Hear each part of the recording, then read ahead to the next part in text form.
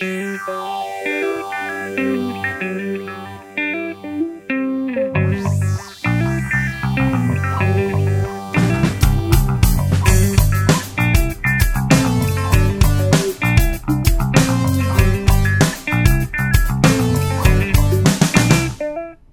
welcome to Oh, You're in a Band, the podcast where we talk to musicians of today and yesterday and hear all the stories that you probably haven't heard about before.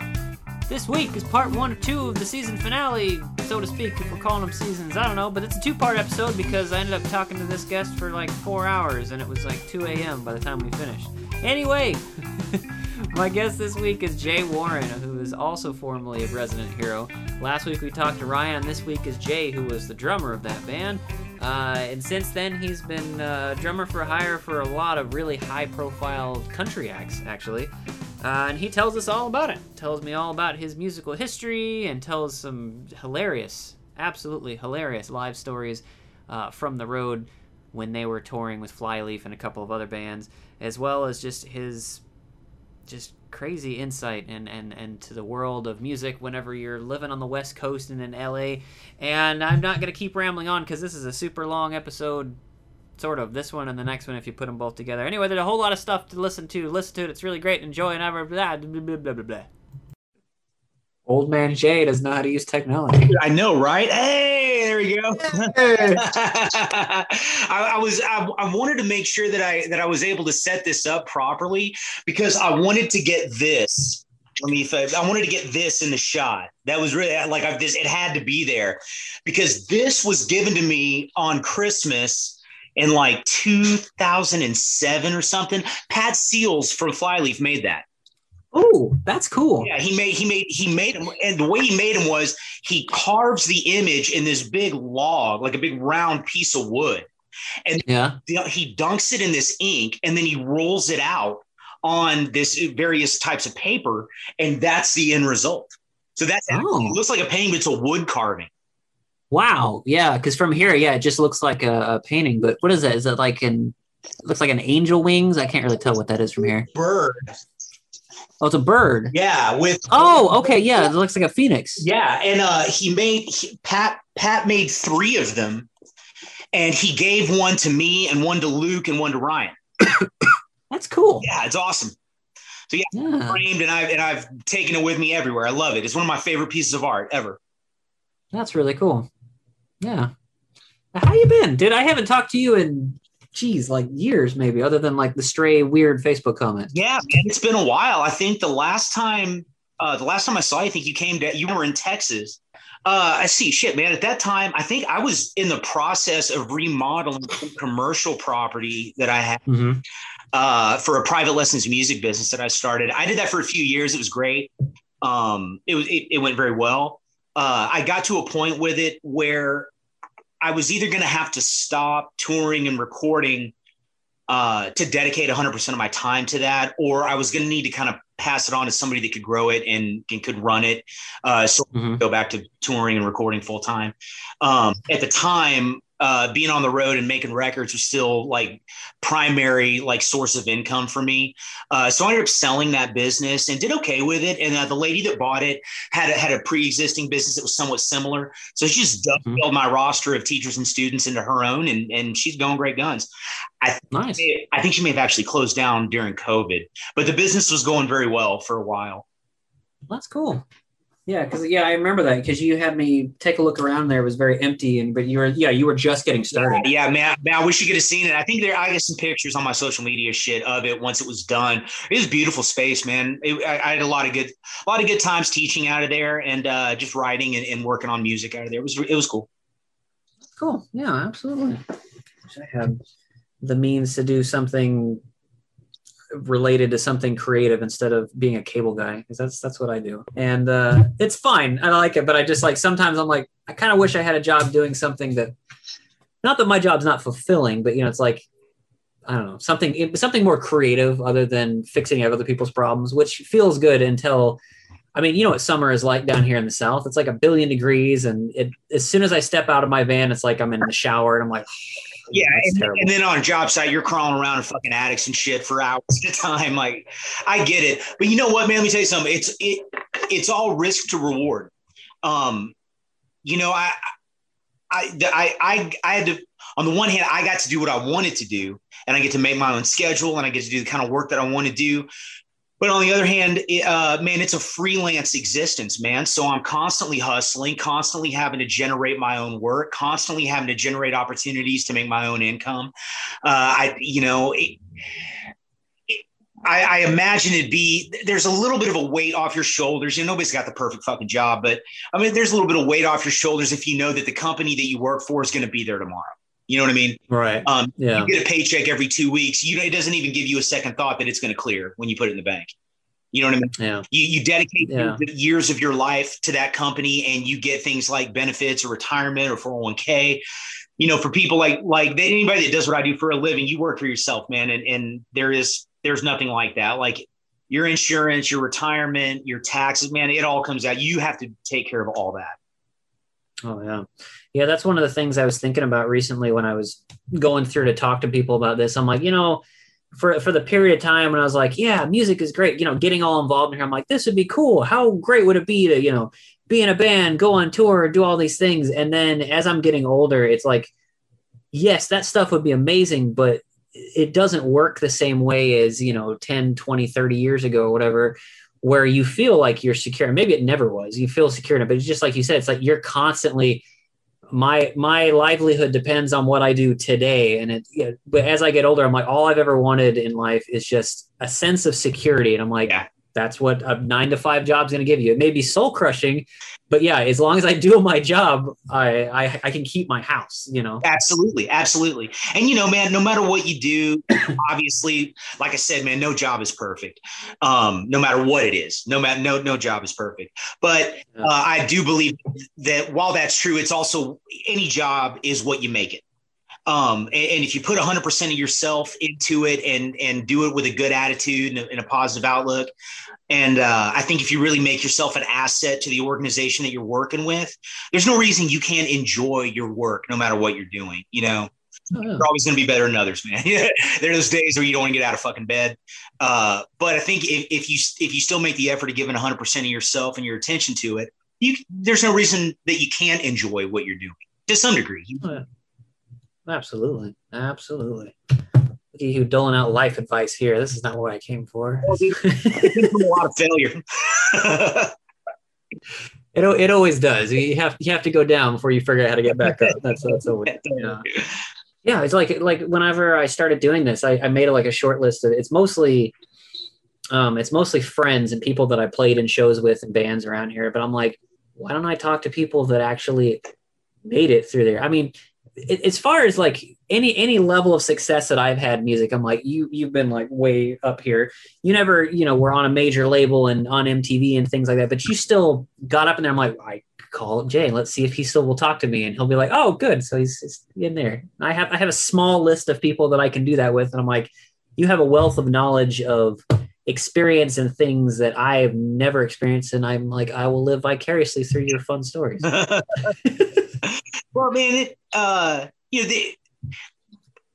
are good experiences and bad experiences. I think, Ryan White used to say this a lot, and I think he was totally fucking right when he said it. Like any label, we had our dealings with major labels and independent labels. And since I moved back to Texas from Los Angeles, I've had even more experience with major labels and independent labels and management companies and booking agencies that are operating at very high levels and then at very local or regional levels as well.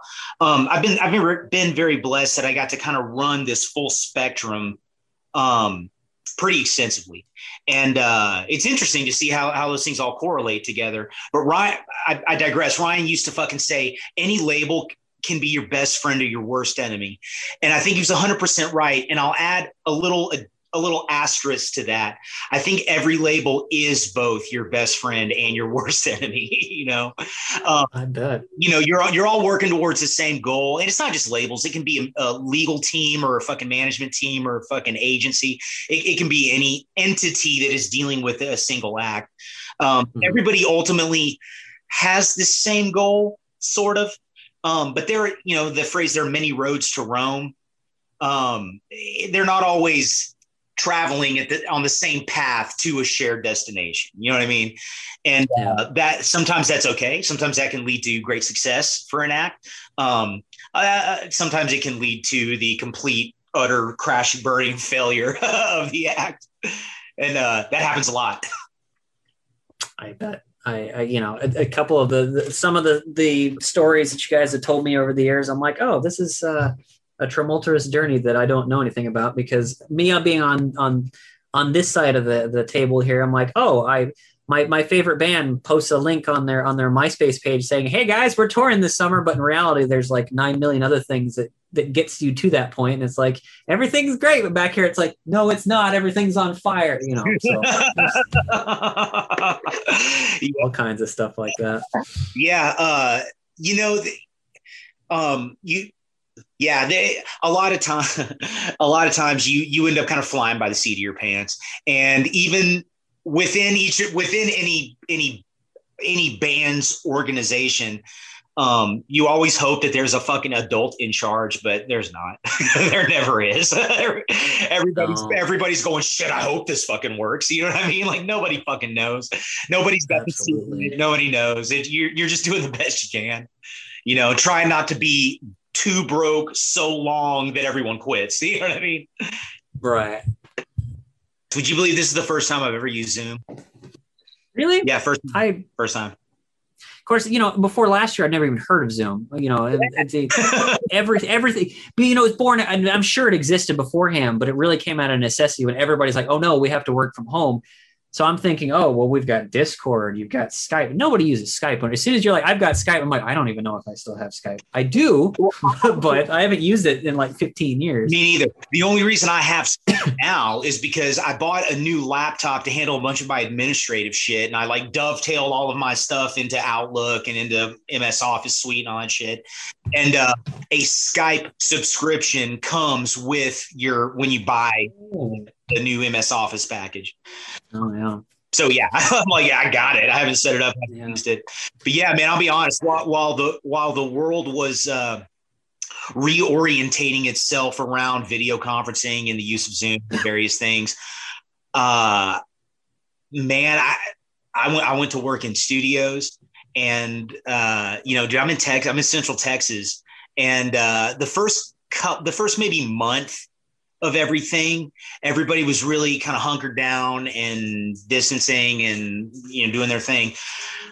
But I think there was, in Texas anyway, a number of other places, but in Texas, there was a much shorter curve before the time where most people went, okay, fuck this, and kind of started getting back to their lives.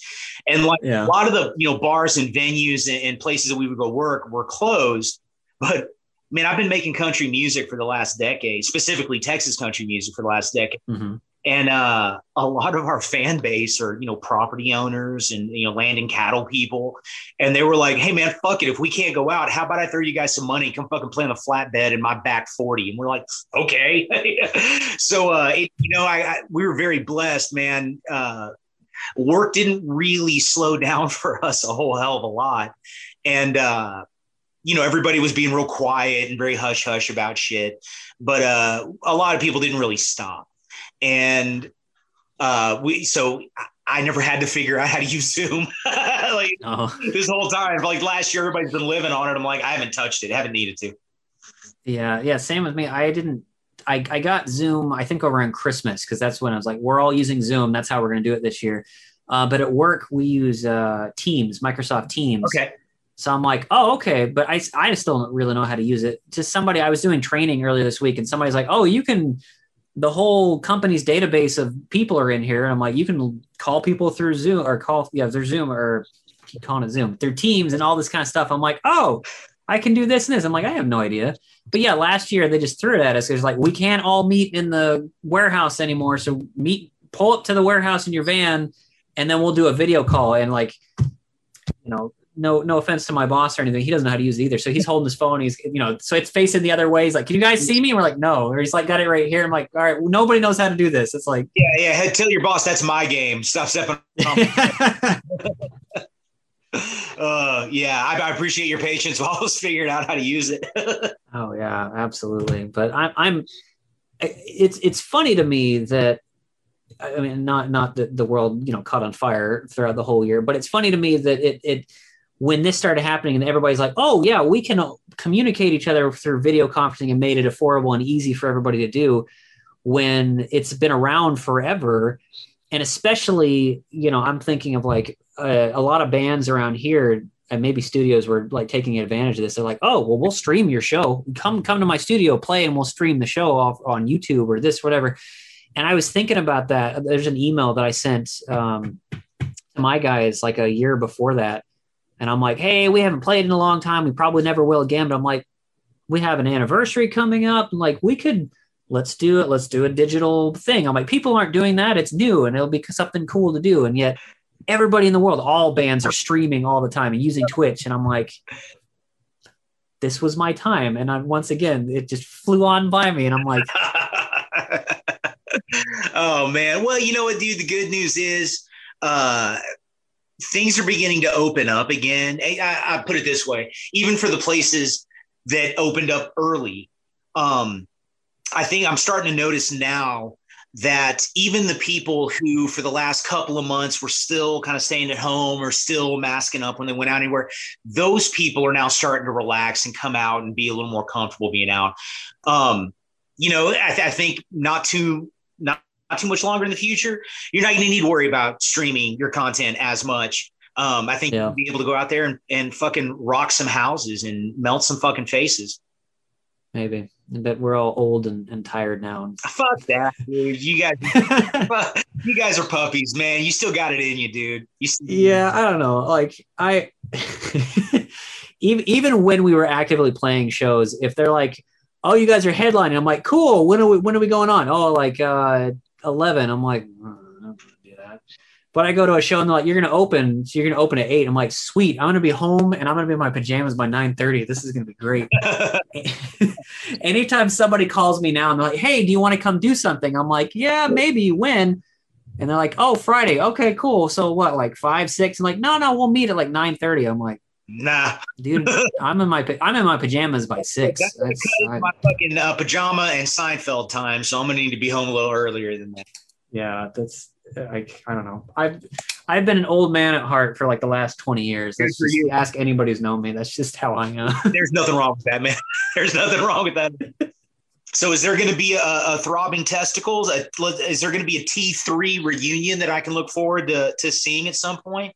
I don't know. Maybe we've I've been wanting to do that. And it was kind of out of the question, mostly because of where everybody lives. My bass player doesn't have, I think he has good internet now, but like my guitarist lives out in the middle, like in the woods, and he has satellite internet. So I'm like, well, we can't do that we'd all have to meet together, but everybody's all spread apart and everybody else had kids and they're all busy with kids all the time. And I'm like, but I mean, sure, get your life together, be an adult, fine, whatever. But what about me and my needs? No. So, well, bro, we've talked about it one of these days. But I'm trying to jam on Wednesdays, so yeah, come on, guys, get it together. We have to sing songs about food and dogs, man. Come on. Yeah, well, but meanwhile, I'm living a life of food and dogs and children, and paying bills and shit. Exactly. Yeah, I don't know. One day maybe, but I think. And again, this always cracks me up that I do this, but it's legit. It's like we've hit that stage of like the Beatles' career when they're like, we don't play live anymore, we just record albums. So I'm like, yeah, we're like the Beatles in that sense. We're the recording and not performing. Obviously, T3, the Beatles, we're on the same level, obviously. Hey, man, they blazed a trail. You guys are just gonna have to fucking establish yourself in a different way. Exactly. So we're just as important, just as relevant. Hey, Sergeant Pepper, I hate bees. You know what I'm saying? Like, yeah, I mean, they were on drugs and things, and you don't ever always know what they're talking about. But bees. Do you like them? You don't like them? It's a very clear cut thing. It's much easier to understand. So I think that gives us, a couple of bumps up. So better than the Beatles. Here we go. I'm gonna say it. I see nothing wrong or hyperbolic in that statement at all. Oh my gosh. I have often, because again, there's like 4 people who have listened to this. I'm looking at like the stat and I'm like, nobody's listening to this podcast. That's fine. I don't care. It'll float on the internet, and someday somebody in like Zimbabwe is gonna go, hey, look, I like this, But people know of you because I'm like, oh, my friend Jay. Oh, you mean the Jay that lives down? No, this is Texas Jay, the Jay that was in a real band. Oh, okay, that guy that you always talk about. But for people who don't know you, can you give me like just a brief rundown? Like, I know you've been in like mostly touring things in the last few years, but like, where have you been musically? I guess take me on the journey, the Jay journey. And I grew up in Central Texas. I was a band nerd, a huge band nerd. Loved it, still love it.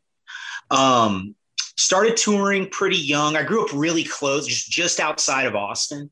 So there were a lot of opportunities to find bands that, even though it was total fucking chaos, they kind of had their shit together. You know what I mean? Like the model that had been created by like Fugazi, like the Discord bands, like all the DIY bands. We had that as a model that we could see all the time.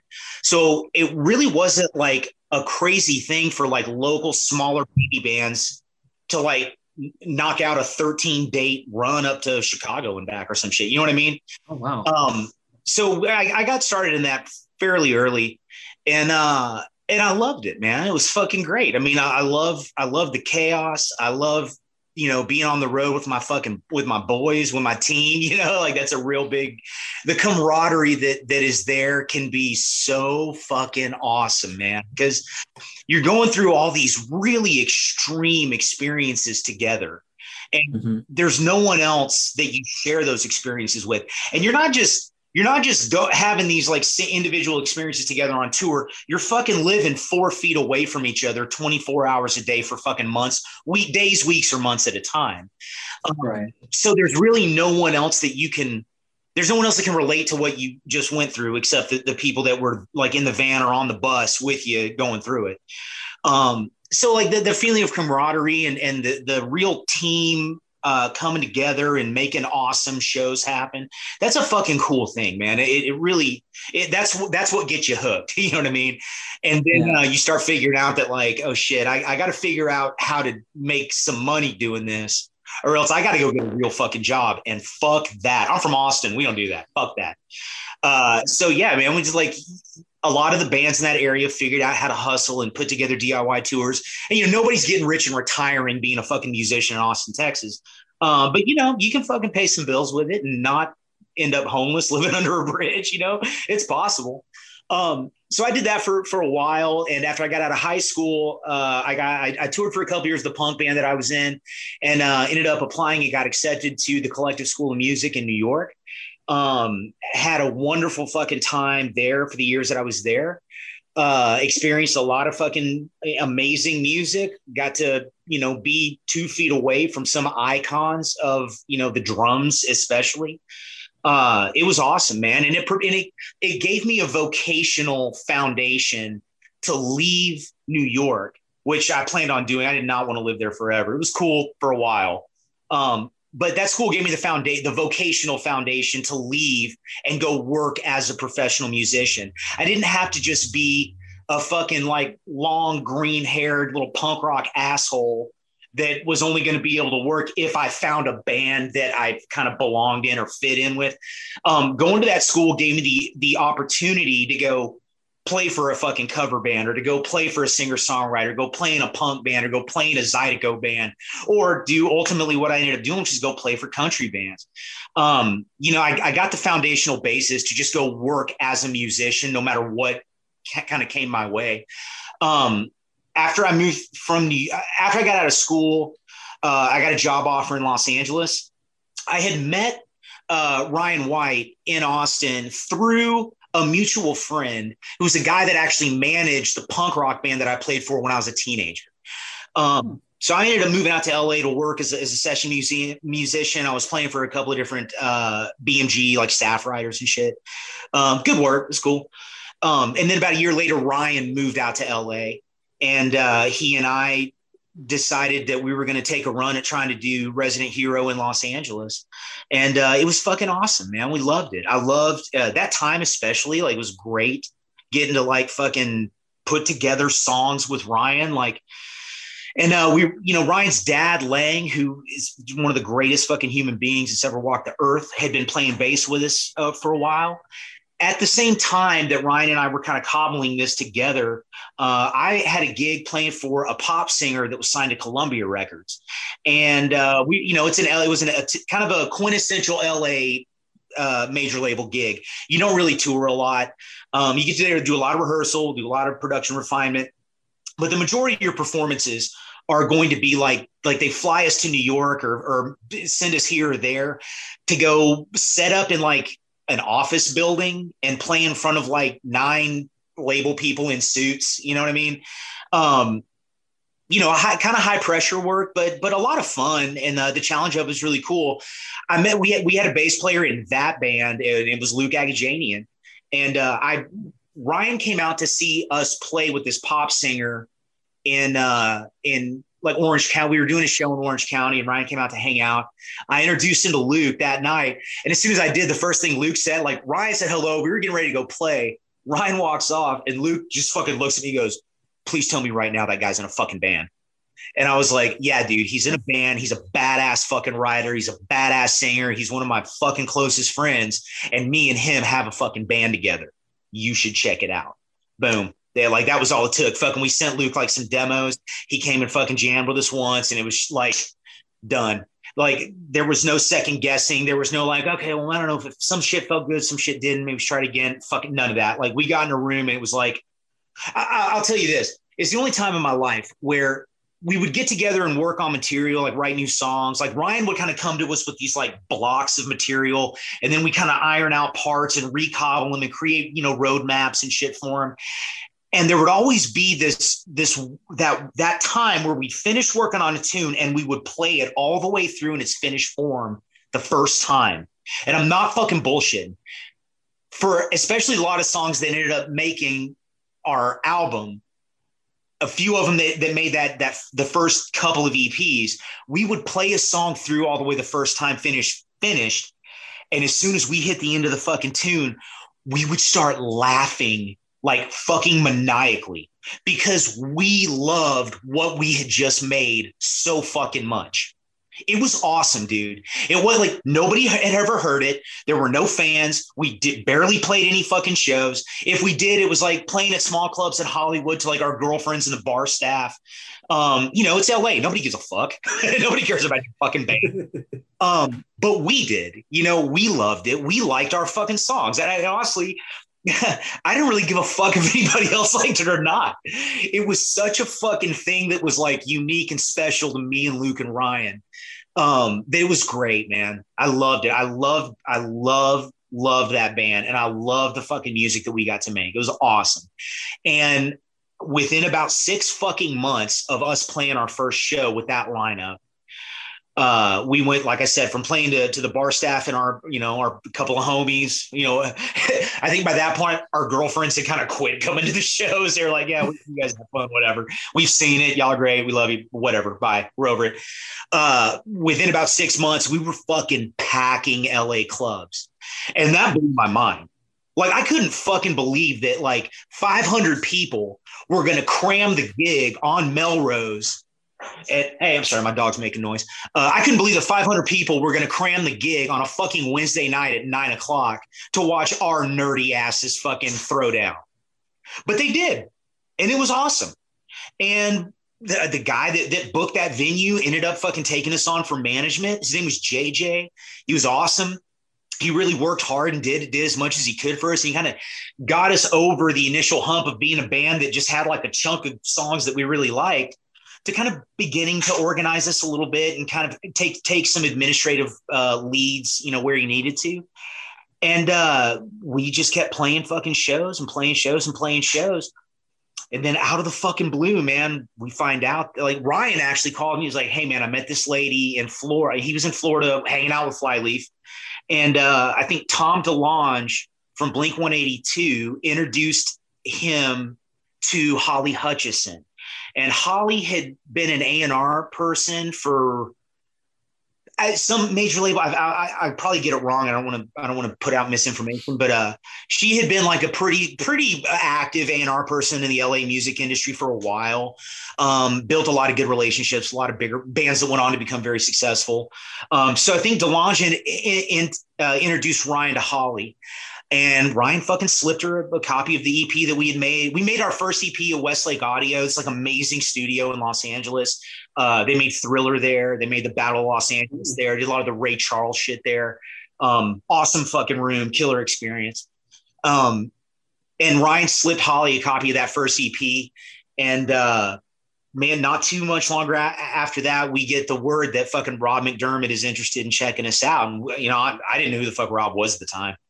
And then, you know, his resume gets dropped on me pretty quick. And I'm like, oh shit.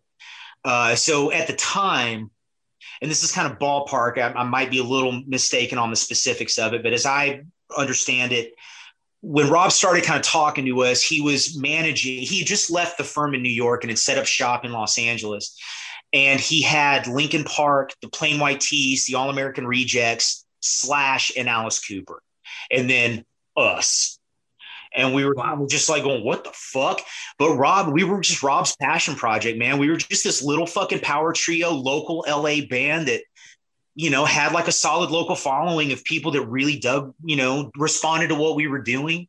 You know, none of us were big drinkers or drug users. We were all just kind of polite fucking dudes that just showed up, played a show, had a lot of fun, and then left. And honestly, a bunch of times we would fucking leave the gig and any gig. And then like 2 days later, I'm on the phone with Ryan. I'm like, hey, how much do we make at that? He's like, I don't know. Do we make anything? I don't. We would leave and forget to get paid. Like it wasn't entering our fucking minds at all.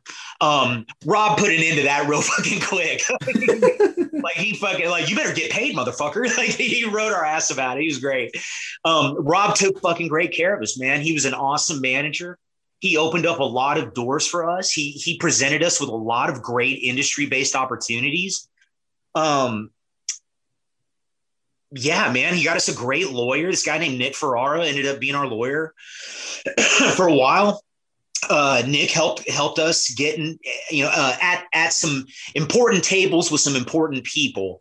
And it was cool, man. Around the same time, Ryan, Flyleaf were in, this is probably 2003 or 4.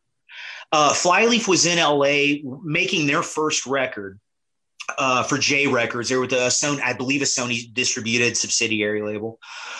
And they were working on that first record, I think with Howard Benson. It was Howard Benson. Yeah, I think it was Benson. For a second, I was thinking maybe it was David Bendeth, but I think it was Howard Benson. And they were making that fucking first record with him. And Lacey invited Ryan to come out. I think he was initially just going to do like some harmony vocals for that record. Ended up singing harmony vocals on a few songs on that record, and then did the big duet at the end of that album with Lacey, and it went over really well. Not long after that, we got the call, like McDermott fucking hollered at us and said that he had gotten contacted by Deb Klein, who was managing Flyleaf. And they wanted us to go out and be an opening band for their, like initially it was going to be like coast to coast US and some Canadian dates. And that turned into us, you know, I think it was supposed to be like 3 or 4 months. That turned into us being on the road with Flyleaf off and on for the better part of a fucking year and a half. We were on the road with them for a long time. It was awesome. And then and we would like be out on these like package tours, and we would make friends with all these other awesome bands that were also on the bills. And then whenever the Flyleaf runs would end, those bands that we just got done playing with would invite us to go out and open for them. So we were just fucking road dogging it hard. Nice. And you know, it was those kinds of shows I think were like where we met you and just a couple other people that, you know, early on when we were we still are, we were kind of always nobodies, but we were nobodies on a bill of awesome bands that all had fans of the show. We were the fucking, we were there too, man, kind of thing, you know, but all the bands that we were out with just gravitated to us really fucking in a very cool way. And we started winning over, you know, a few people here or there in different markets. And after about a year of that, we started, like I said, we started getting to meet people like you, and we, just a few people like yourself that kind of saw us really early on, and we're like, I fucking like those guys. And then you came over to the Merc booth and bullshitted with us for a minute, and boom, we're fucking buddies kind of for years after that. So like those things like that were really fucking great. We jumped through a couple of hoops with a few different major labels. Like I said, primarily because of Rob McDermott, we were presented with a lot of really cool opportunities. And as is the case with a shit ton of fucking bands, it kind of ultimately all fell apart, not with a bang, but with a whimper, Mm-hmm. You go through the fucking process of success and failure. It's peaks and valleys and peaks and valleys. And at a certain point, everybody just kind of cries uncle. Right. Nobody was mad. Nobody fucking left in a huff. Nobody was just kind of one of those, certain aspects started falling apart. And then the whole thing just kind of, as happens, band fell apart. Around that time, I was dividing my time between Los Angeles and Nashville because I was playing on a few records out there, working somewhat consistently out there. And then I did that for a couple of years, about 2009 into 2009. I had some very important family business happen back here in Texas that brought me back. And I was kind of here, didn't really have much going on. My band that I had been in for like 6.5 years and dedicated my life to was kind of no more. I didn't know what I was going to do. Record engineer that I know in Austin area had heard I was back in town, reached out to me, said, hey man, if you're here and don't have anything going on, I'd love to get you in the studio. So I went and did some punch-ins on some stuff that they had recorded at a really wonderful studio in South Austin. And from doing those sessions and kind of, meeting some people that I was, sitting in with here and there, I ended up getting a phone call from a guy who was a manager, of a very, very successful Texas country artist. And they reached out, said, hey man, Bart Crow is the name of the artist. Said, hey, Bart is looking for a drummer. We heard that you were back in town from LA. He's really interested in having you come out and play if you're interested. So I went out to rehearsal space and sat in with the band. It was cool, man. It was great. I had a good time doing it. The guys were all super fucking cool. Bart, to this day, one of the best guys I've ever fucking worked for. Wonderful human being. And I ended up doing that for a few years. And that was kind of my entrance into the universe of Texas country music. I enjoyed it so much that I've continued to work in that genre for the last 10 years, almost. Yeah, over 10 years, almost 11 years now. And it's been great, man. I've played for some really iconic artists. I've gotten to crazy experiences, awesome fucking road stories. I got a couple of offers to go back out with a couple of rock bands, good ones, like ones that I'm a fucking fan of, that if they had caught me like a year or two earlier, I probably would have been like, hell yeah, let's go do it. But honestly, man, like once I started really touring with the Texas country artists, I kind of found my niche, and I found the people I like to be on the road with and the people that I like to be in the trenches with. That job security that we were talking about earlier. Man, there's a shelf life on, if you got a rock band, it may be awesome, but there's a shelf life on it. With the country stuff, you can kind of do this until you're fucking 100, dude. You know what I mean? Like, ain't nobody ever said that country band, they're too old. Like nobody's ever said that, dude. So it's sort of one of those, like, man, I like the people. I really love the music. I know I get kind of weird looks when I talk about this, but as a drummer, I really, really fucking love playing country music. I love it. I fucking love it. The nuance, the ensemble mechanics, the techniques required and involved, the detail-oriented execution that exists there. I dig it, man. Like, I feel like I get to be a very musical drummer playing this kind of music, as opposed to just kind of going out and, flipping drumsticks and throwing fucking hair around like an idiot. That was cute when I was in my 20s. I can't fucking do that shit anymore. I feel cringy if I do it now. But I fell in love playing country music, and I still do it. I do it all the fucking time. I do it with great artists. I get to play on awesome records. It's cool, man. I got fucking real lucky falling into that genre of music when I did.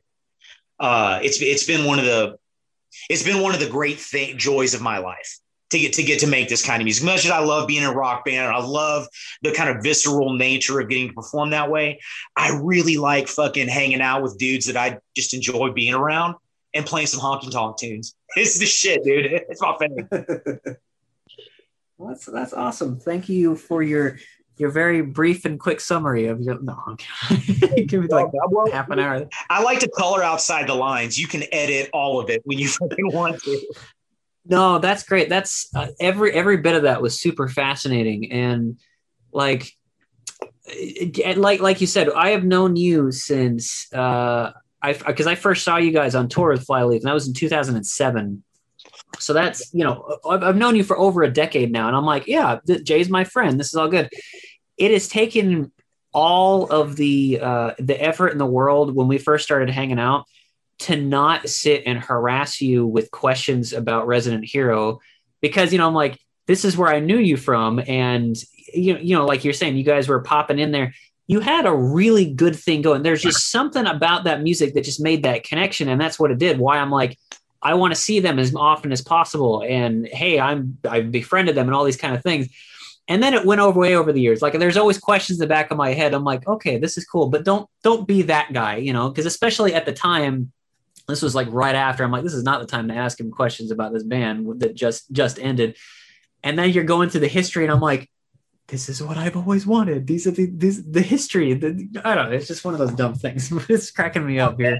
Honestly, Rob, but it's good. I'm grateful that anybody gives a shit at all, to be honest, man. Like I said, it was such a fucking important part. I think of all of I can't speak for Luke and Ryan, but I think it was a really significant part of their lives. It was a significant part of mine. Yeah. And the things that I learned and the opportunities that I had because of that band benefited me professionally and personally. You have to do a lot of growing up, and it's hard to do that on tour with with everybody near and dear to you sitting there watching you fuck up, and we all went through it. We all go through it time and again.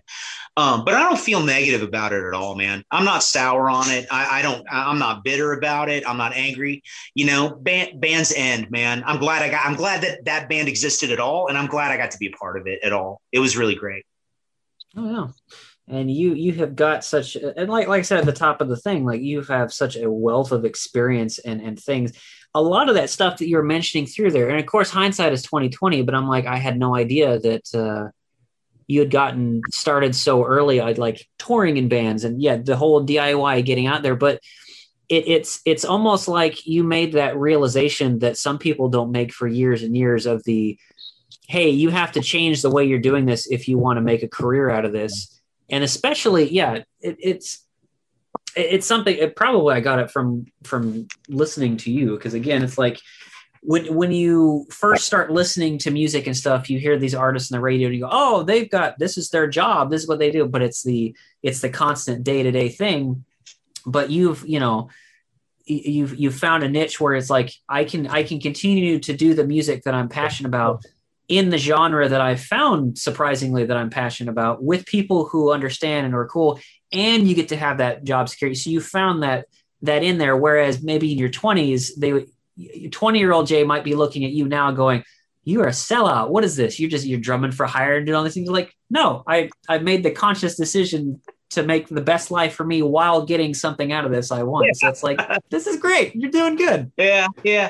Well, I tell you what, man, I don't think 20-year-old Jay would look at 42-year-old Jay and say you sell out. Well, you cut your hair, so I bet he might, just a little bit. Dude, I had to, man. I fucking had to for a couple reasons. Dude, touring in Texas in the summertime, summer festival season, outdoor gigs, bro, it's fucking brutal, homie. It's bad. I'm out in it every day, and I started growing my hair out a couple years ago, and I'm like, yeah, this was a mistake, but I was like, don't cut it now. It takes way too long to grow. Oh, dude, like you get to a certain point where you're like, all right, fuck this. I'm going to cut this shit off, but I'm going to grow it long enough to give to Locks of Love when I do cut it off. So you'll go through the fucking process and then just take it all off, man. I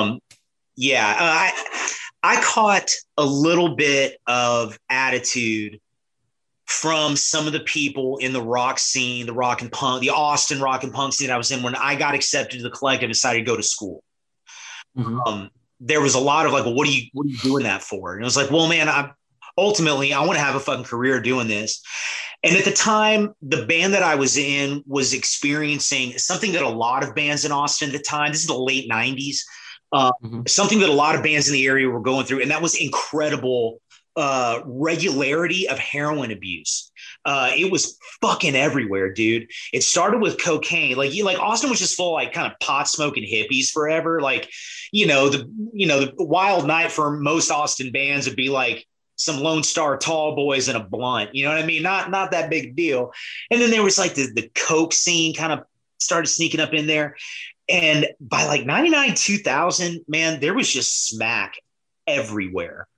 And I was watching this happen, like with other bands that we were friends with members of my own band at the time.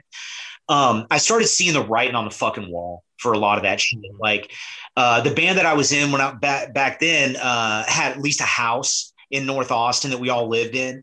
And, it was always fucking awesome. It was like a fucking clubhouse with the dudes in your band. It was badass. Imagine being like 18 and fucking living that way. It was great. And making a little bit of money playing fucking music. It was okay. But then after a while, you start coming home and there's like new faces in the living room. And then after a while, it's like the smack vampires are hanging out. It's like, what the fuck are these people doing here? Oh, so brought him over. Oh, they're friend of blah, blah, blah. And then, man, I'm no exaggeration, dude. As you and I are talking right now, there was like a clique of about fucking 9 of us that lived in that house. That were in the van, on the bus, in the house. As you and I are speaking right now, only 4 of us are still alive. Oh, yeah. Most of the guys that I got a lot of my early, band experience around, a lot of them are dead. Heroin, alcohol, cocaine use, all the cliched idiot musician shit that you hear about, see about in every fucking movie about music. That shit all happened. You know what I'm saying? They make movies about that stuff because it happens. And I saw the writing on the fucking wall and was like, this is a dead end. So I was like, I better get my ass in fucking school and try to fucking figure something out because this is finite. And it did, for a lot of the people, not everybody, but for some of the people associated with that organization, things in their life did not go very well. So when I got accepted to school and kind of said, hey, love you guys, I'm fucking out of here. Some people in that community, in that scene, gave me a shitload of grief about it. The sellout, it wasn't sellout, it was whore. Like, why are you going to be a fucking musical whore now? And my attitude was like, yeah, you know what? I don't care if you call me that or not, because I know in next month, you're going to call me up and ask to borrow another $100. So the opinions I got about that kind of stuff didn't mean shit to me because I was actually working and making a living. And my agenda was to continue to do that. So I never viewed any of it as selling out or compromising anything. I could quit at any time. I could go get a day job or choose to only try to be in certain kinds of bands. I enjoy the freedom of getting to go play for Gary P. Nunn, who's an icon of country music, as much as I really appreciated getting to play for Black Joe Lewis when he was still signed to Vagrant Records under Universal and like play some badass psychedelic blues shit. I don't feel like it has to be an either or thing at all. Yeah. I can do it all. I want to do it. I do what I want. If an opportunity is presented to me and I want to do it, I'll go do it. Yeah. And that's a good way to think of it. And I don't know why, and it probably exists in other fields of work as well, but I don't understand why the music industry more than anything has such a, maybe not quite as much, but you always hear about it, like this click kind of thing in here that if you bounce from one to the other, or you want to do what's right for you to live, it's like, how dare you? You're not making it unless you're sleeping on the floor and driving in a van and their van breaks down. And like, sure, there's a time for that when you're starting, but like, nobody wants to live like that. You don't want to be the balding 40-year-old, 50-year-old, 60-year-old rocker that's like still like, woo, here we are for our 6 people playing. Like, I want to make something out of my life. And if that's what you want to do, sure, great, have the freedom. But it's like, If somebody wants to make something out of their life that's not that, then who cares? Just, yeah. That's just part of growing up. That's what I feel like. But I don't know. I don't hear about it from, I work for a cable business, and somebody's not gonna come up and like, how dare you? You should be working for satellite. I switch over. That kind of stuff doesn't exist. Yeah. But in music, it does, and it's almost always from like the punk scene. And I've never been in the punk scene, so maybe they'd all be like, how dare you? But I'm like, that's the only bunch of people I ever hear that from. It's like, you go anywhere to try to do something. You're breaking up on me, bro. Like, no, well, that's my internet connection is unstable. That's what I just said. How and why? I don't know. Hold on a second. This is your job to fix that shit? There you are. I know. The kind of thing I do. I break stuff. That's how it is. I don't know. We've been having a weird outage in the area. Like, dude, you're frozen. You're frozen on my screen in this super creepy kind of way. That's how I do it here too. Them's the breaks when you're doing stuff with me. Yeah. No, like I was saying, since all of these are so far mostly people that I've been in bands with and friends that I've had, we're always telling these ridiculously embarrassing stories, or I'm just busting on their balls and they're busting on mine and things. But I was sitting here thinking, I'm like, all right, I've known Jay for a long time, but I've only seen you in person a handful of times. But I was like, I had one of those glass breaking moments, and it happened with you, and it happened with Ryan both, because like I said, the time that I saw you guys playing was when I was really getting into going to live shows a lot and learning about bands and doing all these kinds of things. And here's Resident Hero. I'm liking them, all this good stuff. And then here's where the illusion was just started to become shattered, from ginormous rock band that I really enjoy to, hey, these are just some dudes. and it was the day that you guys crashed at my house. Yeah, dude, we stayed at your house, man. You stayed at my mom's house that I was living in my town. Hey, tell your mom again, thank you for letting us do that. We really appreciated it.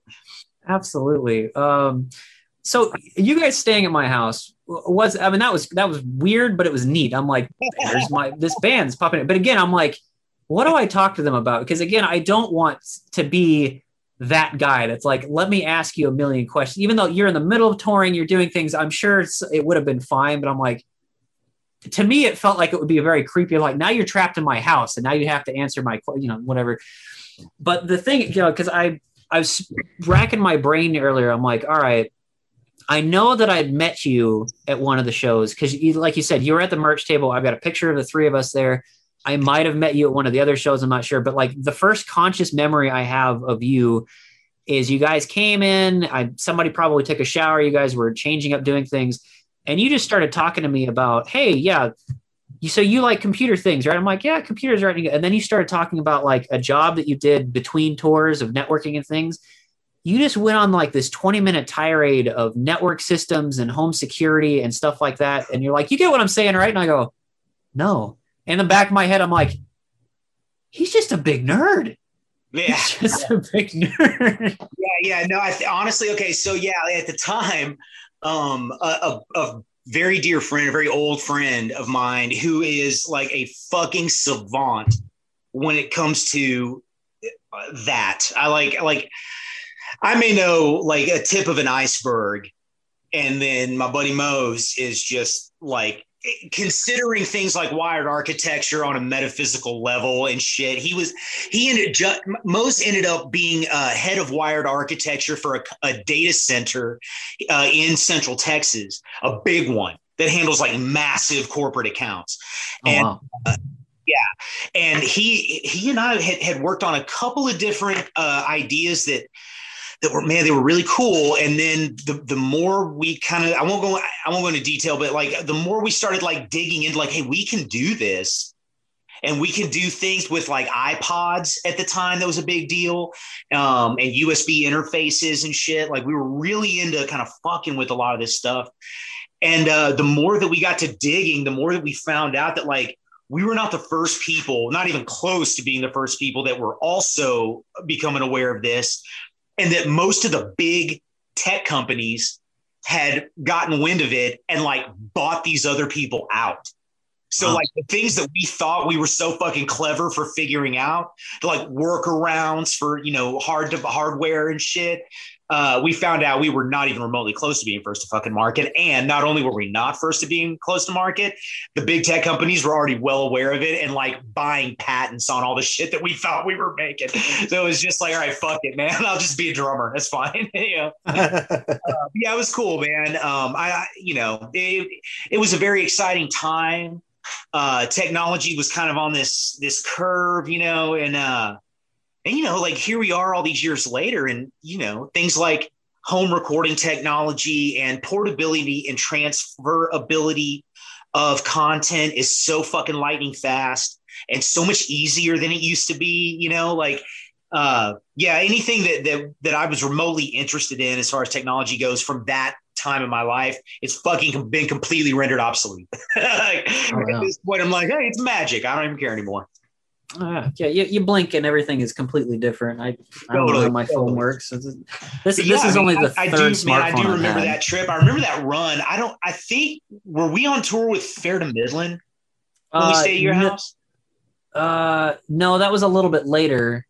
That run, you were touring with somebody else. Fair to Midland was, I think, a little bit later in the year, but because this was late summer of 2009, and I cannot remember what the band was that you guys are opening for. It's not 10 years, or is that right? 10 years or no. 10 Stones? 12 Stones. 12 Stones. Okay, that's what it was. 12 Stones. God damn, man. Good memory. Fuck. We did like a 4-month run with them. Fucking cool dudes. Just fucking super, super cool dudes. A couple of the guys from that band I still talk to. Not a whole lot, but like I'm still kind of in touch with a couple of guys from that band and their crew. Just fucking gentlemen, awesome fucking guys all the way around. Let me tell you something, man. We showed up. I remember this. We showed up for the first show on that tour. It was at the Fire Club in Jackson, Mississippi. So like our first run, we drove from LA to Austin and hung out here for a couple of days, 3-4 days, just to chill the fuck out because we just driven like 26 hours straight. So we chill for a bit. And then we fucking make the drive into Mississippi. Excuse me. And we're tired. We've been on the fucking road. You know, we didn't have a production crew. It was just me and Luke and Ryan and our homie Blake that was selling merch for us. And we show up to the fucking Fire Club in Jackson, Mississippi, which is a cool fucking room, cool rock club. And we see like a guy that's either like a front of house, like production manager for the venue. He didn't work for 12 Stones. He just worked for the room. And we show up and we're like, hey man, we're the fucking band from LA that's playing on this tour. And he's just like, huh? Like we're Resident Hero, man. We're your openers tonight, I guess. No, I've never heard of you guys. Oh no, you're not supposed to be on this bill. I have no idea what you're talking about. We're like, yeah, this is the first night of our run with 12 Stones. Yeah, I don't know. You're going to need to talk to somebody from 12 Stones. We're like, okay, is anyone from 12 Stones here? No. Okay, so we just fucking sit on our dicks in this fucking club. Not to be an asshole, but they had this fucking local band on the bill. God, they were awful. And we sat there watching this fucking local band. They were doing their sound check and shit, and they were just stinking up the fucking joint. We're like, oh, fuck. Fucking some time later, Art Braywick, 12 Stones, TM stage manager, coolest son of a bitch you'll ever fucking meet. Art shows up and he's like, hey, so yeah, I just got an email from management. I guess you guys are on this bill. They didn't really tell me anything about it. And we said, look, man, we're really sorry for the confusion. We don't really understand why that happened, but look, we're here. If we're not playing tonight, cool. We'll fucking sit tight. Or are we on for, tomorrow night? The next night, are you aware of us being on the rest of the bill? He said, yeah. And he said, and I got information that you guys are supposed to be on tonight. We said, cool, man. we said, just tell the production guys, you can throw and go us. We're not going to be dicks and like demand a sound check or monitor check and bullshit. We'll just get out there and do it, man. Just let us know where you need us to keep our empty cases so we're not in your way. We'll get on stage, knock it out, and get the fuck out of the way. And Art just looked at us and went, I've never heard of you guys, and I already fucking love you. Let's do this. And from that point on, for the next 4 months, it was just like a total bromance with us and fucking 12 Stones, specifically with us and Art, their stage manager. He was just the best, man. He was great. Yeah, and we ended up having a lot of fun on that run. Met a couple other cool bands. Dude, this band from Kansas City was on that tour.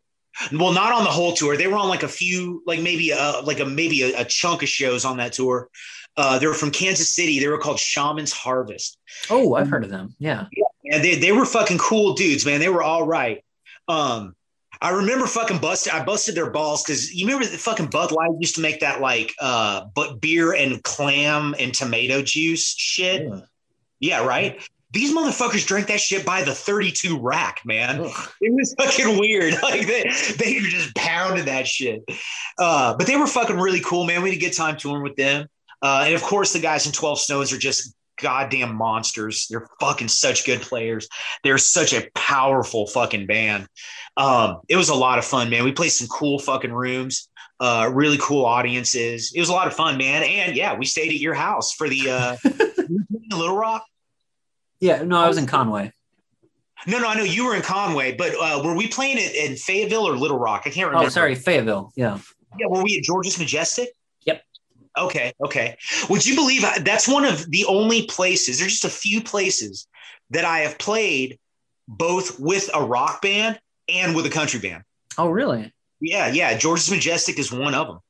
Yeah, because I guess every time you play Little Rock, you would play like the Rev Room or something. With the country bands, yeah. Yeah, we play the Stickies or Stickies, yeah. And then we do George's Majestic Fayetteville, but with like the times that Resident Hero was there, I think we played I think the Village. Mm-hmm. Village. It was like a dome with that had a boxing ring in it at some point, I think. It used to be a movie theater. A movie theater. That's what it was. Yeah. I remember that place was fucking cool, man. That place was cool. Yeah, that was the first one that I saw you guys at, because the Village, when it existed, they knocked that sucker down a few years ago. That was like our mid-sized venue. Yeah. If you were bigger than, some up and coming band, but you weren't big enough to fill our arena, you would go there. So, here comes Snoop Dogg, here comes whatever. And so, yeah, when you guys were touring with Flyleaf, boom, there you were. Yeah, man. Who else was on that bill? Was Skillet on that bill, or was it? No, that was you guys, Flyleaf, Sick Puppies, Kill Hannah, and a local band here that as soon as I said that, I forgot their names. But a local band, and so yeah, there was 5 of you guys, and I'll super admit this, that anytime you go to because anytime you go to a show and you're like, I'm here to see this band, this band, and this band, and they're like, oh, there's 3 openers, you're like, ugh, why? And then I get there and I'm like, okay, so I'm here to see Flyleaf. I like Kill Hannah. I've never heard of Sick Puppies, but this guy that's next to me is like, oh, they're great. I'm like, oh, okay, and they're like, oh, there's a local opener. I'm like, okay. Oh, and then there's this other band. Who's this other band? I was so mad. And then you guys started playing. I go, oh, okay. No, they're fine. But I was pissed. As soon as you guys took the stage, I'm like, what is going on here? Why are there 5 bands in this bill? I want to go home. Hey, not bad for a $22 ticket. Yeah, honestly, that's one of my favorite shows. And I oh gosh, I've got to ask my friend to see if she remembers. But when you mentioned Pat earlier, the first thing that popped into my head, because he used to dive around the stage and like he's doing kung fu in the air with it. He'd never drop his bass, he'd never miss a note or anything. At some point, they had like those little risers at the front of the stage that I'm sure that he and whoever would like stand up on just a little bit and then pop back down. Well, he kept like getting up on that, and he would like bang his head, and then he would leap backwards. But one of the times he lost his footing, and my friend and I were like in the second row, Oh, he went right down on top of her. Whoosh. Oh, yes. Didn't miss a beat. He kept playing, but then he got up and he's like, "I'm so sorry." And he gets up and he felt real bad about it. yeah. As soon as the song was over, he ran to them to say, "Are you okay? Are you okay?" She's like, "I'm fine. I'm fine." I'm like, dude, let me. It's funny. I'll tell you fucking two stories, man. So we were. I don't even remember where the fuck it was, man. We were playing somewhere. And I don't remember. I mean, we did so many different tours with Flight. I really don't remember which one it was, but there was a show and it was outside. It was like a festival style thing. There's a shitload of fucking people there. And they got into, it wasn't necessarily like a top shelf production. Like instead of having the fucking $500,000 flown Vertec rig with the big fucking flown line array speakers and shit, they didn't have it. They had like big badass towers of speakers that were just like subs and then stacks and mains and shit.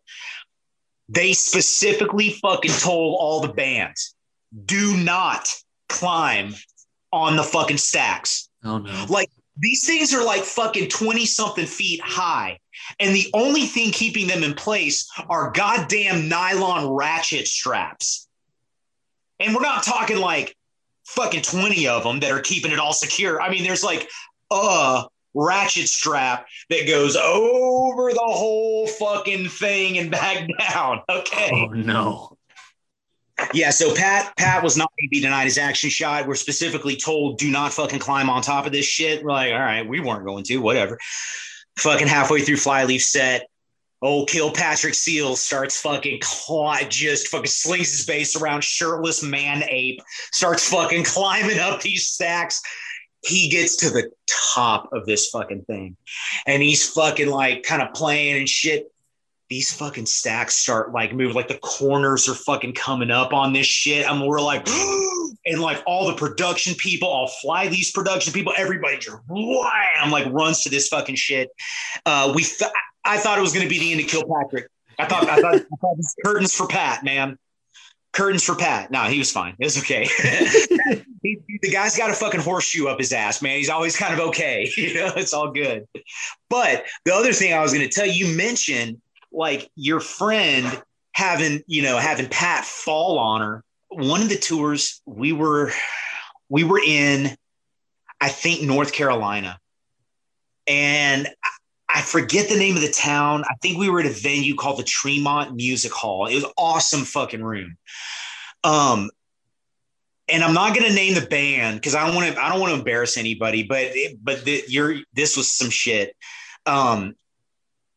It was weird. We did a tour. So a couple of those, all the Flyleaf fans were like so awesome. They were really nice people, and they were like really welcoming, supporting of us. But then a couple of times there'd be like another band on the bill, and like a cross section of the audience would like fucking turn on them really for no fucking reason. It was just like, for whatever reason, like they liked us, they liked so-and-so, they liked something, they love Flyleaf. But then there may be another band or two on that bill where they're just like, fuck this. And there was a band on one of the runs that ran into that scenario. Very unfair to the band because the band was fucking awesome. But for some of the places we went, the fans, the audience just, they were kind of fucking cold, man. And this band in particular was on doing their set at this place.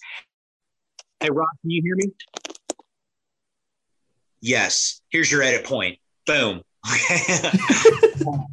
Yeah. So we're in North Carolina playing. I remember what I was going to talk about. We were in North Carolina playing at Tremont Music Hall.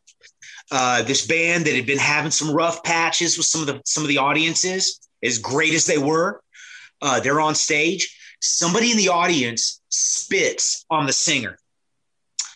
The singer thinks he sees who did it. Oh no. He fucking swings his goddamn microphone around and launches that motherfucker like goddamn kung fu movie, like and this fucking microphone comes and pops this fucker right in the chop, right in the chips, dude. Just boom, like pops this fucking kid right in the mouth. And we're like, oh shit. Well, it was the kid that he hit with the microphone was not the kid that spit on him. It was a fucking asshole that was next to him. The dude that got hit with the microphone was fucking 15 years old. Oh, no. And he was a Flyleaf fan. Oh. And he was there with a couple of his friends from his youth group at church. And his dad had brought them to the show and was at the back of the room and only let them come to this show because Flyleaf was a Christian band. Yeah. And the bands that were on the road with them were, oh, you're okay. It's a secular show, secular market, right? Yeah. But it's okay. And this kid gets fucking popped right in the fucking face. And it's just like, oh, fuck. And he was okay.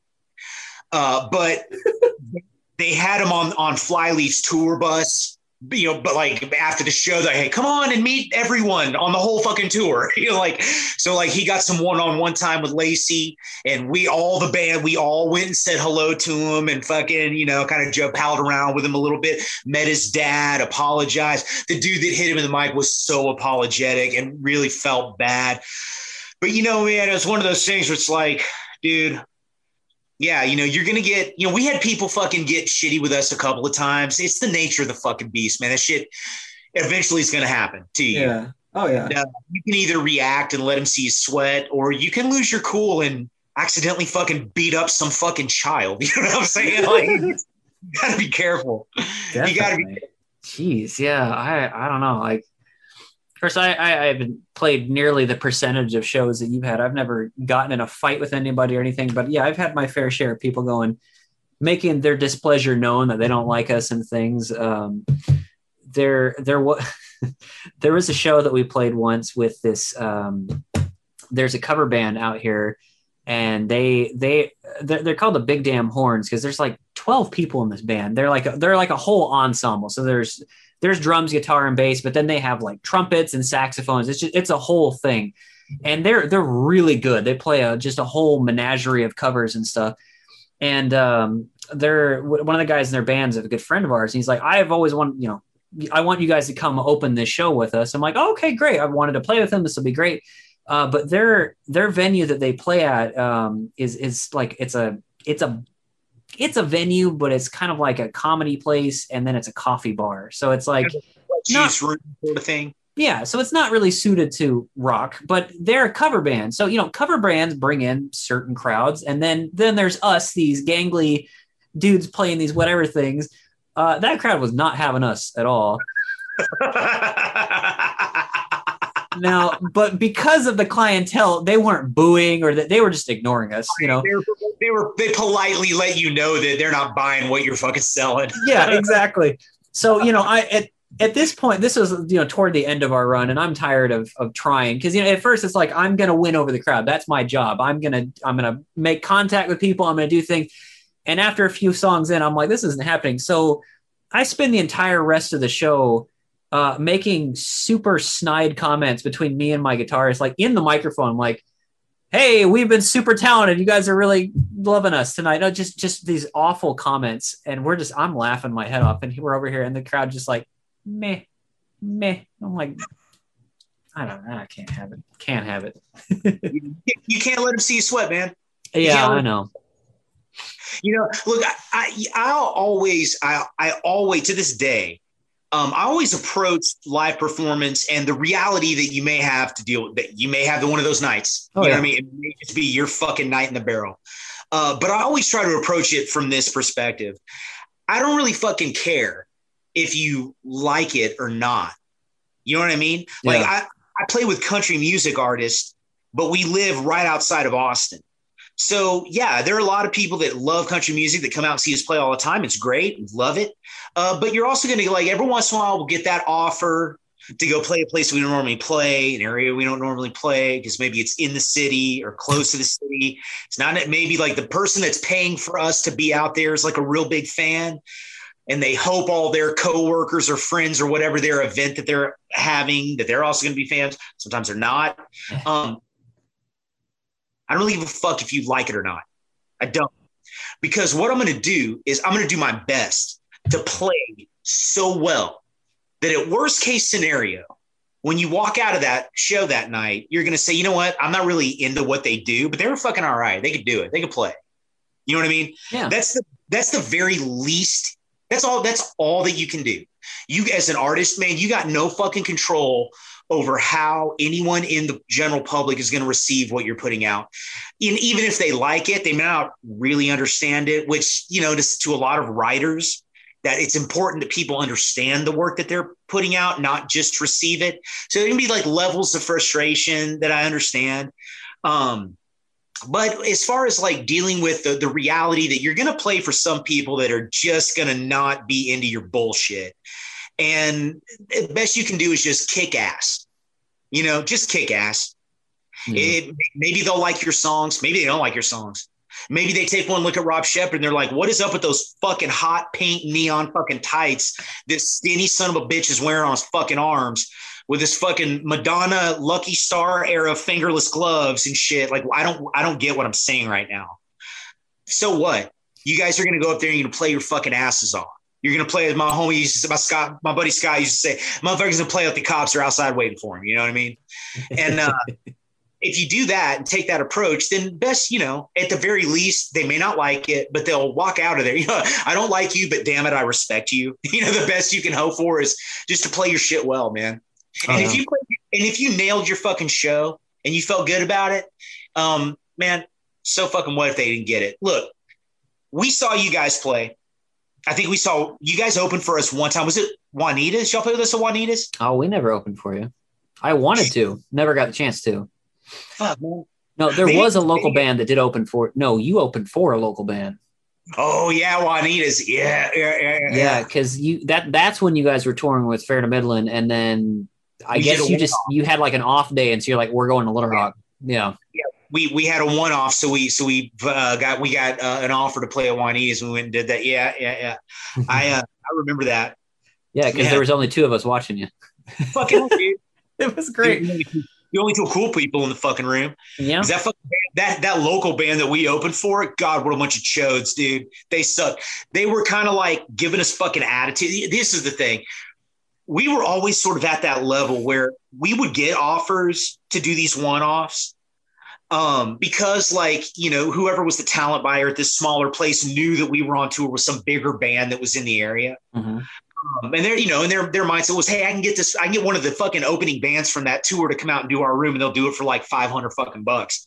Because, you know, we were not high rollers. So like they could throw a little bit of money at us and we're like, yeah, we'll come play. Cool.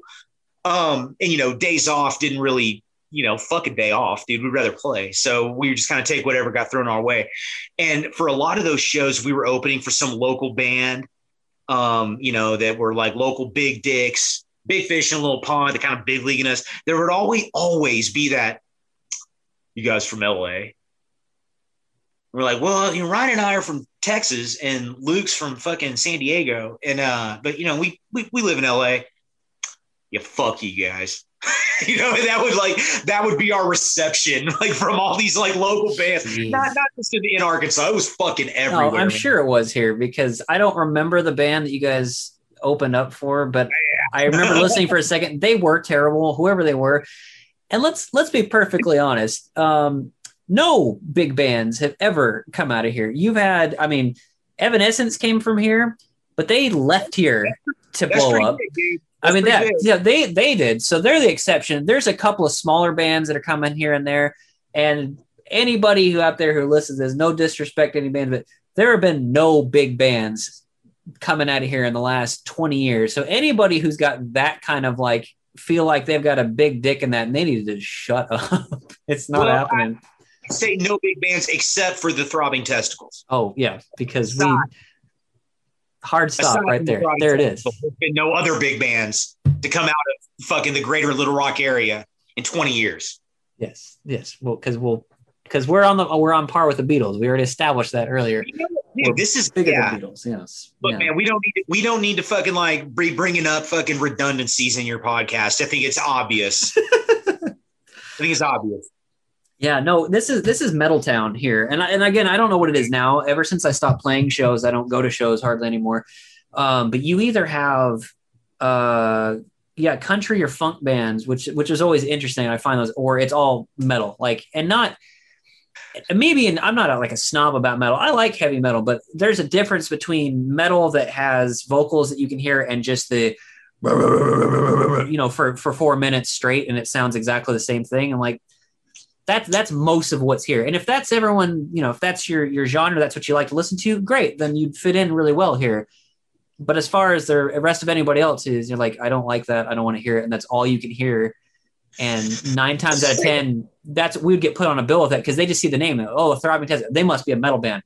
Yeah, we're not. Totally. But they'll throw us on a metal show, and you're like, we're either going to get the people who have a sense of humor about it, or you're going to have the people who are like, this is awful. Dude, let me tell you something, Rob. I understand what you're saying. I totally get it. And I understand the difficult position, a very frustrating position that probably puts you in. I with all respect to that, let me tell you something. This is what I loved about your band. Every once in a while, like not just with, any band I've ever been in, like, you can be hanging out with your band if you're like a good pro level touring band, and you watch like a local band, and usually everyone in the band is in agreement. This band is either pretty good or fuck them, Yeah. It's always one to say, yeah, they're fucking pretty good, or it's like, this is fucking bullshit. Fuck these guys. I'm out. I'm gonna go smoke a bowl later. I feel the same way about you guys. Pardon me. That I felt about. And I feel like an asshole because I can't remember this band's name, but we were playing at I think it's called First Avenue. It's in Minneapolis, Minnesota. It's where they filmed Purple Rain. It was like Prince's home venue. It's like the fucking rock club for Minneapolis. It's an awesome room. It's real. It's real kind of like a bare bones box, like music in a box. But the PA's great, iconic room, lots of incredible fucking artists that played there. We're playing there. I don't know why, but they let us play there. We were on tour with Flyleaf. That's why we were playing there. And they have a local opener. And man, I was like, me and like a couple of crew guys from Fly, there'd be like a handful of us that would always go check out the local openers. Always. Even if we only watch for a few tunes, we always go out and check it out. There was this fucking band that opened that show. They were fucking young. Like we were all in like our mid 20s and shit, but they were like in their like late teens. And these kids fucking brought out, it was like a 5-piece band, but dude, they were playing like metal trash cans and like wind chimes made out of broken cymbal pieces. And their fucking band, their music was like Ween meets really spacey REM. Everyone on the fucking tour, everyone heard this band playing and went, what the fuck is this? Like certain fucking entities on that tour who will not be named were actually mad. Going, fuck did they put that on this bill? This is bullshit, dude. Like we don't need some bullshit local band opening this fucking bill. We're fucking international touring fucking artists. What is going on with this bullshit? Meanwhile, your boy Jay is sitting on the side going, you know what? Fuck every one of you guys. This band is awesome. like I fucking get it. I totally get it. I think they're fucking great. They're young, they're green, but so the fuck what? Like another fucking dozen or so shows under their belt, give them another couple of years and to kind of fucking streamline what they're doing a little bit. I see this being a very fucking interesting band down the line. And I felt the same way about the Throbbing Testicles. I'm like, fuck, dude, did you hear the band that fucking Rob Shepard's in? He sent me something I haven't listened to it yet. Bro, check that shit out. What's it like? It's like fucking Ween, but it's fucked up. It's great. Oh, I don't know if I like that. Yeah, well, you shut the fuck up. I fucking love this shit. I thought it was great. That's how I felt about you guys. And, the reality is bands like that, man, people are only going to fucking love you or fucking hate you. You've only got like extremes. You're not going to have any fair weather T3 fans. You know what I'm saying? No, I feel it. That's the epitome of what it always is. It's like, oh, great. I feel like it was a barometer of if they laughed at the name, they might like the song. But if as soon as they hear the name and they go, nope, I go, all right, well, you're not going to get this joke. It's all right, you're done. And that's fun. That's how it worked. That's how it all works. Yeah. Something else I was going to ask you, and it just poofed out of my mind there. But yeah, one of the things, and I had sent a picture of this to Ryan years ago when I was going through some boxes. I still got a ticket, like a ticket that I never got to use it because it was a show that got canceled. When you guys were touring with Fair to Midland, it's like Fair to Midland, Resident Hero on there. If any shows that I didn't ever get to go to, that's one of the biggest ones I've ever bummed out about. Because yeah, they put out their first album, and then you guys, you hadn't put out your album at that point, but you guys were touring together. I was like, two of my favorite bands on tour, because that doesn't happen very often. Dude. And I was like, this would be great. All right, man. Let me tell you something.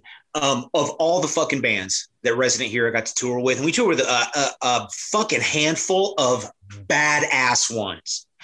Awesome on stage, awesome off stage too. Like, I met some of the most fucking incredibly interesting, talented. Come on, dog. Jesus Christ. Come on, bud. Come on. Okay. Sorry, man. Tedder wants to be in on the fucking podcast. He's getting so big. Look at him. He's a little monster. Yeah, he is.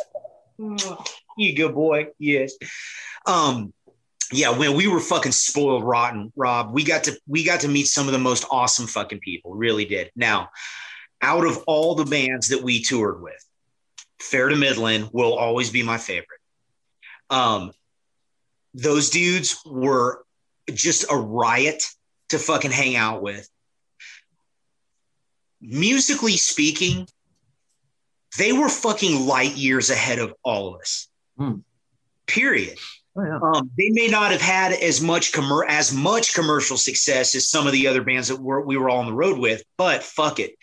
They didn't do too shabby, man. They fucking got a fucking Billboard charting album.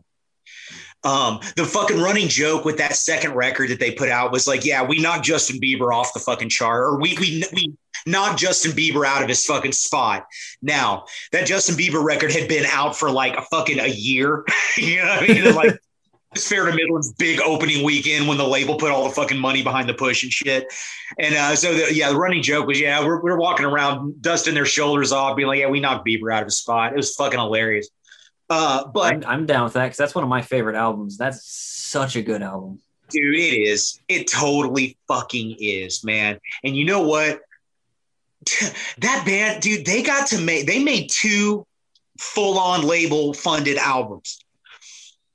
They made a couple of records before that that are fucking great too. Carbon Copy, Silver Lining is awesome, and I think Interfund to Stifle is also fucking awesome. Those are great records. But Fables from a Mayfly and was it Anchors and Arrows? Arrows and Anchors, yeah. Arrows and Anchors, thank you. Those were both like, you know, highly funded, highly budgeted records. And I don't know if you know this or not, but like that Fables from a Mayfly was actually produced by this guy named David Bottrill, who did like a Muse record and I want to say like maybe a Peter Gabriel record, and like I think did a Tool record. Like Bottrill I think he's Canadian. He's a bad motherfucker. He makes awesome albums. But the second record was done by fucking Joe Barresi. Wow. Do you know who Joe is? The name sounds really familiar. He fucking made Pinkerton. Oh, that guy. Yeah, he made Weezer's Pinkerton. He did a couple of badass Queens of the Stone Age records. He's done like Barresi, and Barresi has also done later, did a Tool record. Joe Barresi is fucking awesome. And going back to my fucking unadmonished love for fucking all things Fair to Midland, we met them on a Flyleaf tour, broed down with them hard, fell in love with them. I remember when Cliff gave me a copy. Fables from a Mayfly, they were about to release it. The Flyleaf tour for them was them greasing the wheels for these markets where they're going to push the record. So it hadn't quite been released yet, but they were out starting the promotion for it on that tour. Excuse me. I remember the fucking night. Like, we had done like a few shows together, kind of gotten to know each other over about a week. And then Cliff comes to me and goes, hey, man, I'd really like to know what you think of this. And he fucking gave me a copy of that record. We get back in our van. I put that shit in, and get the fuck out of here. Dude, it's Fables from a Mayfly. It's like we sat there and listened to the whole goddamn thing. And by the time you get to the last big fucking chunky chords of Say When, I was a convert. You know what I mean? I was just like, this band is more musically interesting than any of us. These motherfuckers are making better music than every single fucking one of us. And they may or may not be the most production heavy or technical fucking band, but they're making the most creatively interesting music out of any of this. If I was a fucking 15-year-old kid coming to this show, I may have come to see Flyleaf, but I was going to leave being a Fair to Midland fan. I make this statement and it kind of embarrasses the guys in the band a little bit when I say it. I don't mean to, but I stand by it. And that is this. I think that in a similar fashion to the fact that in the mid 90s, there was a legion of teenage kids that were super into like Faith No More. Mm-hmm. And they had some commercial success. They were a fairly big band that toured all over the world. You know what I'm saying? They had records come out on major labels. But then they kind of went away and from the public eye. And then like a decade later, all these fucking awesome bands that go on to become really huge come out. Like all the new metal bands come out like 10 years later, and they're all citing fucking Faith No More as an influence, right? Yeah. I feel that is going to be Fair to Midland. I feel that we were all playing in front of thousands of teenagers on those Flyleaf tours. We were all playing in front of thousands of teenagers every night, a vast majority of which were trying to start their own bands. Yeah. And I think that if any of those kids that were at any of those shows have success in the future, I wouldn't be surprised if we start seeing Fair to Midland be thrown up as a band that a lot of bands were fucking influenced by. I think the music they were making was that fucking significant. The fact that Serge Tankian took interest in him when he did helped them out fucking a lot. You know, they went through that whole major label process and did the best they could. I fell in love with them. They're still to this day one of my favorite bands that fucking ever existed. And I grew to love them as people so much that even after I moved back to Texas, I'll tell you this story because, you know, I'm sure the guys in the band probably wouldn't have a problem with me telling it. I moved back to Texas and I was touring with Texas Country Artists, and I get a fucking phone call, and it was Frank Hill, who was Fair to Midland's manager. Awesome dude, great manager, great guy. And Frank said, "Hey man, we're not 100% sure if Brett is going to be interested in kind of continuing on with the band. He's kind of making some noise that he may not be feeling it anymore. We've got some tours on the books. If it turns out that we need you, could I call you?" I said, "Dude, are you fucking kidding me?" "Yes, absolutely. You can absolutely fucking call me." Yes. Duh. I mean, if somebody called you and said, "Hey Rob, you want to come fucking be in Fair to Midland?" What the fuck would you say? Oh yeah. You know? Absolutely. Hands down. Yeah. Other than the fact I'd stick out like a sore thumb, but you on the other hand, you have the talent for it. So yeah, I get it. Well, maybe not. I don't know. I hope so, but you never know. Maybe I'd go in there and just stink up the fucking joint. Always possible. But I was very appreciative to get that fucking call. About 2 months later, I'm on a fucking tour bus with country band, and I get a phone call, and it's Cliff, and he says, "Hey man, what are you doing?" I was like, "Bro, I'm on tour right now. I'm in wherever the fuck I was. I was in America somewhere, but I don't know where I was." And he said, "Listen, if I need you to, could you get off that bus right now and be on an airplane to Dallas?" I was like, "Dude, are you in a bind?" He's like, yeah. Like we need somebody, but we really want you to come do this. Man, it would be awesome. I want to do it. Can you give me 2 weeks? Because this country band that I was working for, I fucking love those guys. And they're good dudes. And they fucking gave me a good job. And they paid me very well. And the work was good and the environment was good. And I had no reason to be unhappy in that organization at all. It was great. Great people around. But when one of your favorite bands asks you if you want to come play with them, it's, you know, there was definitely that fucking itch in the back of my mind that was like, "Hey, pull this fucking bus over. I'm getting the fuck out of here, man. I'm going to play with the mighty Fair to Midland." Yeah. But I couldn't do that to them. I could not leave them in a fucking lurch. Like that would be a piece of shit move. Yeah. I wouldn't sleep at night if I did that to them. So I asked Cliff, I was like, dude, can you give me 2 weeks? Like, let me give them professionally, just out of etiquette and respect, let me give them 2 weeks notice so they have time to fucking bring someone else in. I can't just get off this bus right now and fucking come be in your band. I would be such a dirtbag if I fucking did that. Yeah. And it would be affecting the livelihood of dude, there were like, between the band and crew, there was like 9 dudes who were paying their fucking mortgages and like raising kids with the money that they make being out on the road that week. If I leave right now and they got to cancel shows, they're not fucking getting paid. Like, and that, fuck me. If I did that to them, I'd be a total piece of shit. Right.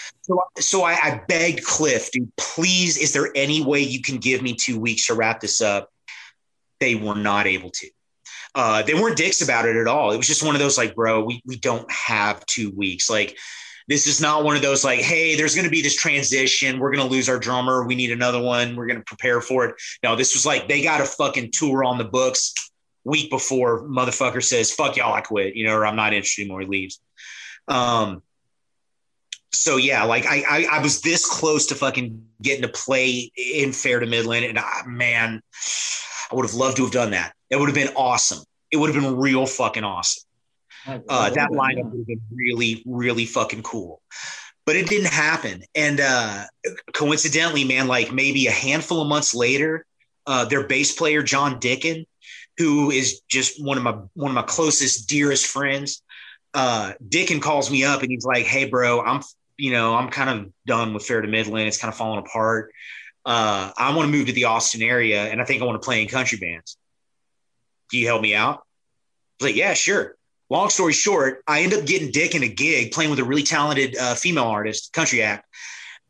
Salary gig, paid him well. He was happy, super happy. And he ended up fucking renting a room in my house for like 3 years. So like even after Fair to Midland fell apart, me and John Dicken were fucking roommates for like a little while after that, man. And to get to hear, to get to know the chinks in the armor that every fucking band has, but to get to hear Fair to Midlands, like you may be excited about getting to hear me talk about this stuff for Resident Hero, but you should imagine me getting to hear John talk about it for fucking Fair to Midland. Oh yeah. It was just like fucking amazing. Yeah. And you've told me some of the details and stories that I'm sure we can't really don't need to go in here before, but that's one of the small corners of the internet mysteries. It's almost kind of like one of the things that's been a reoccurring theme on this podcast. We've talked about how, smaller local bands that you've never heard of, they come up, they do their thing, and then they end, and it's like they never existed at all. Fair to Midland is one of those. I don't want to say flash in a pan because they weren't. They were great, but in the commercial view of things, they kind of were. They popped out a couple of singles, they were on the radio for a minute, and then poof, it's like, what happened to them? And really, if you go anywhere on their, I don't think any of their social media is still there, but anybody who has like fan group pages of Fair to Midland, everyone's like, where did they go? What happened? Because it was just like, today, hey, we're getting ready, we're doing this, and then tomorrow, boom, gone. Yeah. Nobody knows anything. And I'm like, so it's like, it's its own story of unsolved mysteries, because it's like this wonderful band and they disappeared. And the information is out there. It's just like, unless you're in the know, but it's not one of these grandiose, we're going to be on VH1 Behind the Music, fascinating stories. It's just one of these, hey, people, these are real people, things happen, stuff happens. It's just none of your business. And it's like, well, I'll tell you this, man.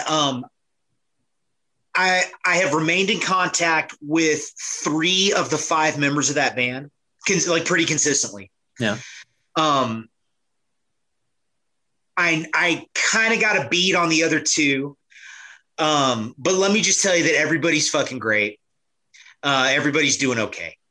Everybody's alive and healthy and happy and kind of, just hitting their 40s like a motherfucker. Everybody's doing okay. Yeah, it's what I think with bands like exactly set up like you just described, like they get a little heat on their career. They get the opportunity to kind of tour nationally and a little bit internationally, and people become aware of them, and maybe got some fans, and then they're fucking gone. And there's no follow-up. There's no like,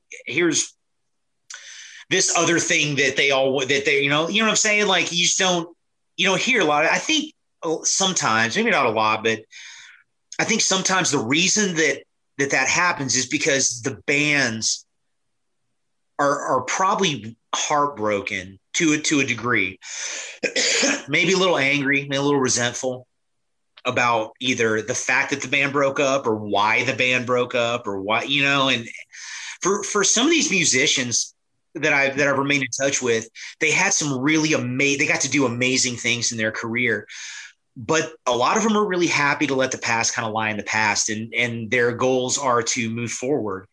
And, you know, I see that with a couple of the bands that you saw us on tour with. You know, they're out of music, and not in a bad way, but like, you know, they're fucking lawyers or real estate agents or insurance salesmen or, you know, craftsmen or so, you know, they moved on to this other phase in their life, and they're professionally successful, and they seem to be fucking happy, and they've got great families and home lives. And, you know, it's unfortunate they might not be sharing music with the rest of us anymore, but they're doing okay, and they're pretty fucking happy. Yeah. And that's really the important part is, you know, unless you are just a household name of a band, yeah, you're probably going to have your moment in the sun, and then it's probably you're either going to pewter out or explode on top or whatever. But then, yeah, as long as you find what makes you happy in life and you move on to doing something else, yeah, the rest of us are going to sit and go, oh man, I'd really love to hear a new Flyleaf album, but they're done, or Fair to Midland disappeared off the face of the earth, or why can't Resident Hero ever just make a reunion show just in my backyard because you guys are all shitty and moved far away? We can't have what we want, but, you know, that's okay as long as you guys are all happy, but you've moved on in your retirement from music. I will tell you this. I don't know if it's, you know, COVID and shit, man, I don't know if it's all being actively pursued or not, but I will tell you this, and I hope maybe this wets your whistle a little bit. I haven't heard a lot of it, but these are a couple of things that I know have been going on in the past. Samir Bhattacharya from Flyleaf, guitar player for Flyleaf, has a new band that he's been doing for a little while. And I believe it's called like The Bell and the Dragon or something like that. I'll have to fucking look it up. Like, he sent me some shit on it. It's super fucking cool, but it's him and the drummer from POD. Oh, wow. Yeah. So Samir's been living in San Diego for like 5 or 6 years now, maybe a little longer. Yeah, he moved to California. And he's got a fucking pretty cool project that he's working on. Brett and Matt Langley, from Fair to Mid, the drummer and the keyboard player from Fair to Midland, they started a band together that's up in North Texas called Erstwhile. And they were doing some fucking cool shit too, man. So while, you know, there's not necessarily, I don't know that there's ever going to be another Fair to Midland record or another Flyleaf record. But I do know that a couple of people from those projects are working on some cool shit. Pat Seals was in a band called The Big Story. I've heard of them. Yeah. Yeah. Like they did some cool shit. Pat fucking just kind of been jumping in and out of bands and doing his thing, man. He's doing all right.